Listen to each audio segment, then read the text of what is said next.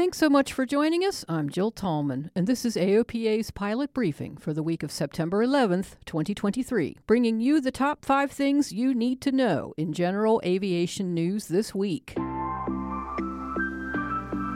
This is AOPA's Pilot Briefing, your general aviation news update, brought to you by the Aircraft Owners and Pilots Association.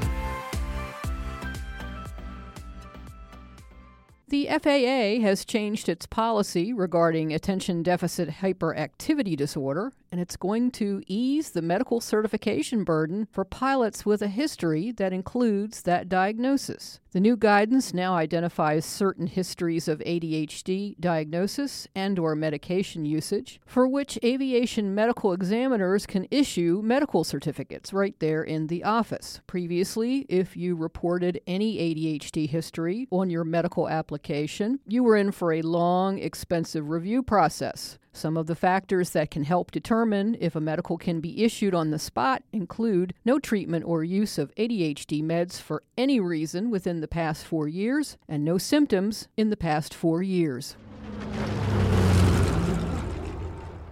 The White House has nominated Michael Whitaker to be the next administrator of the FAA. Whitaker has spent more than 3 decades in aviation leadership, including senior leadership roles at Supernal, which is a U.S.-based mobility service provider that is developing advanced air mobility electric aircraft and a supporting transit ecosystem. Whitaker is also an FAA alumnus. He served as the agency's deputy administrator and chief next-gen officer from 2013 to 2016. The FAA has been without a permanent leader since Steve Dickson resigned in March 2022. Current acting administrator Polly Trottenberg is prohibited from serving in the role beyond October 25th. Let's see if Whitaker can get past the upcoming Senate gauntlet.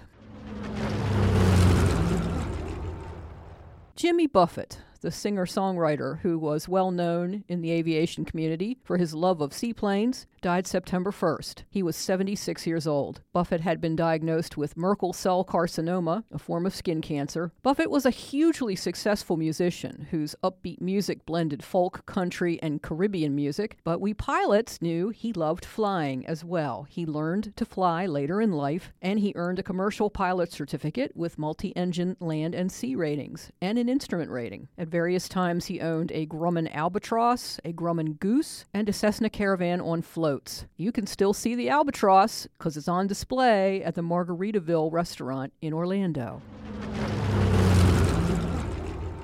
Trig Avionics announced that its TX-56 and TX-57 Navcoms now have an FAA supplemental type certificate. The T-56 has some interesting features, including Say Again on the radio and the ability to monitor 2 COM and 2 VOR frequencies. The TX-56's approved model list includes more than 650 fixed-wing aircraft. The STC includes configuration of both legacy and modern VOR and ILS autopilots. The TX-56A is $4,846, and if you're in the market, you can purchase it from an approved Trig dealer.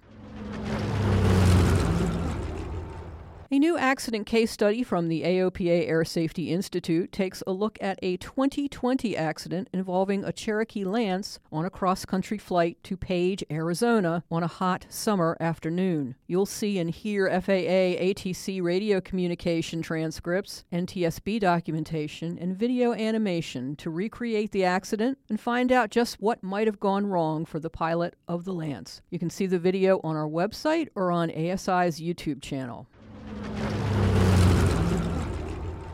To get the full story of everything you heard here today, visit AOPA.org and don't forget to follow us on social media. And if you have an Amazon Alexa device, you can now listen to this podcast by saying, "Alexa, play Pilot Briefing on TuneIn."